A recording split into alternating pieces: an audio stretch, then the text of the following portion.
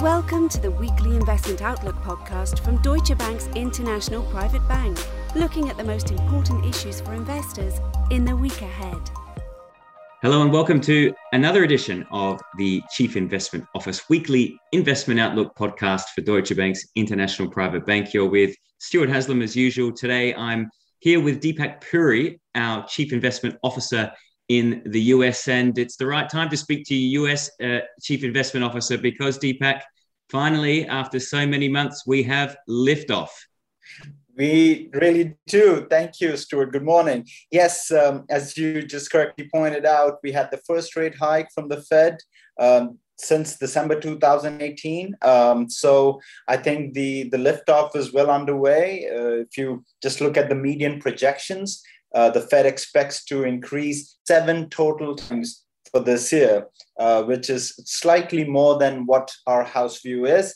But it just tells us that as Jay Powell noted in his conference, that the economy is really strong and they need to, make some dent in inflation, which has really been the reason why you see such an aggressive, Fed stance. Yeah, that's true. And, I noticed that obviously last week as well, we saw the Bank of England follow suit. I mean, what else do you expect from central banks over the next couple of weeks following the Fed's move?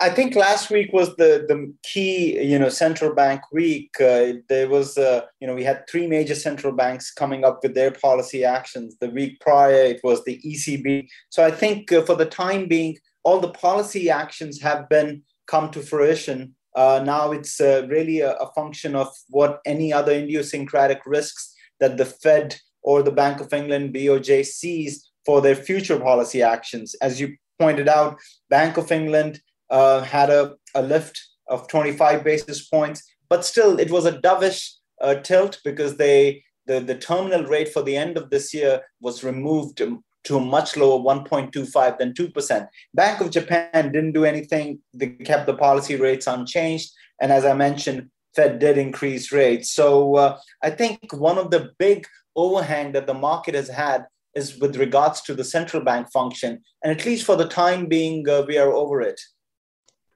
Yeah, okay. Well, let's talk about then how the markets reacted. We saw last week US and European stocks rise, albeit in some choppy and still fairly volatile markets.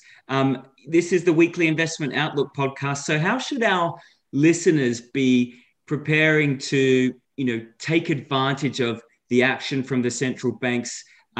Or should they continue with that air of caution that I know our CIO office has been talking about in these last few weeks?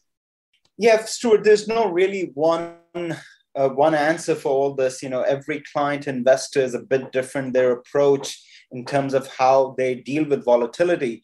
But you are right. Last couple of weeks, we have started to see some institutional buyers come in, and they're using the buy the dip mantra to get into the markets. As some of these, monetary policy overhangs at least get more clearer.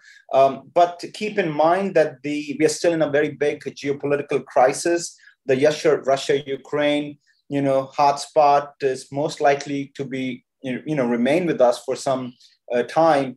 And I think it's going to be a little bit more presumptuous to start just, buying risky assets just because, we have some central bank decisions.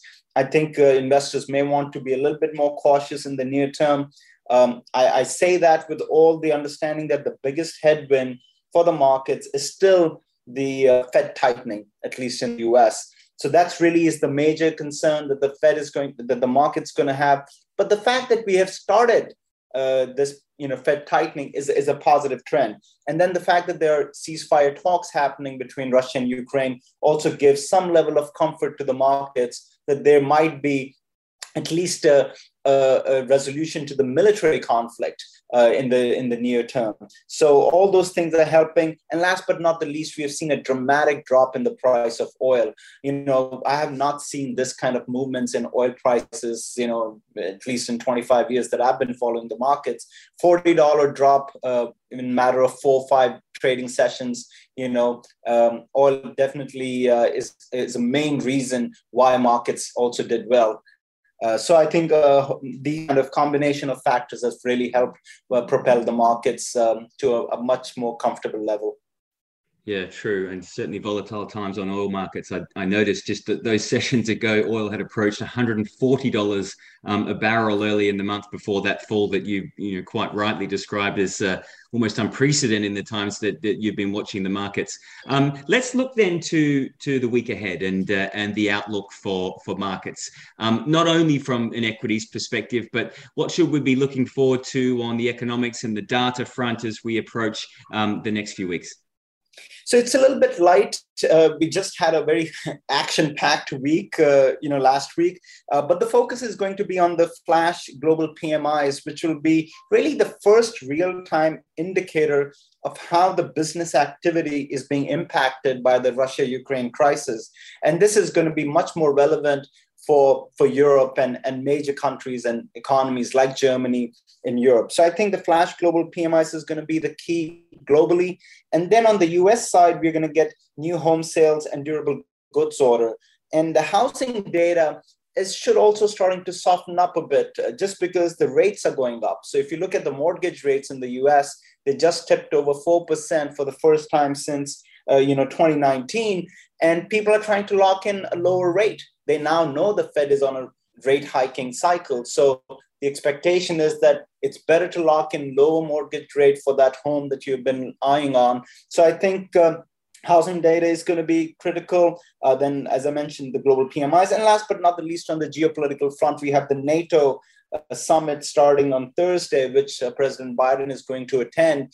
And, you may see some news. I'm pretty sure there's going to be a pretty severe referendum on the Russia-Ukraine crisis, especially on Russia. But it remains to be seen any specific steps that come from that meeting. But I think those would be the key events for this week.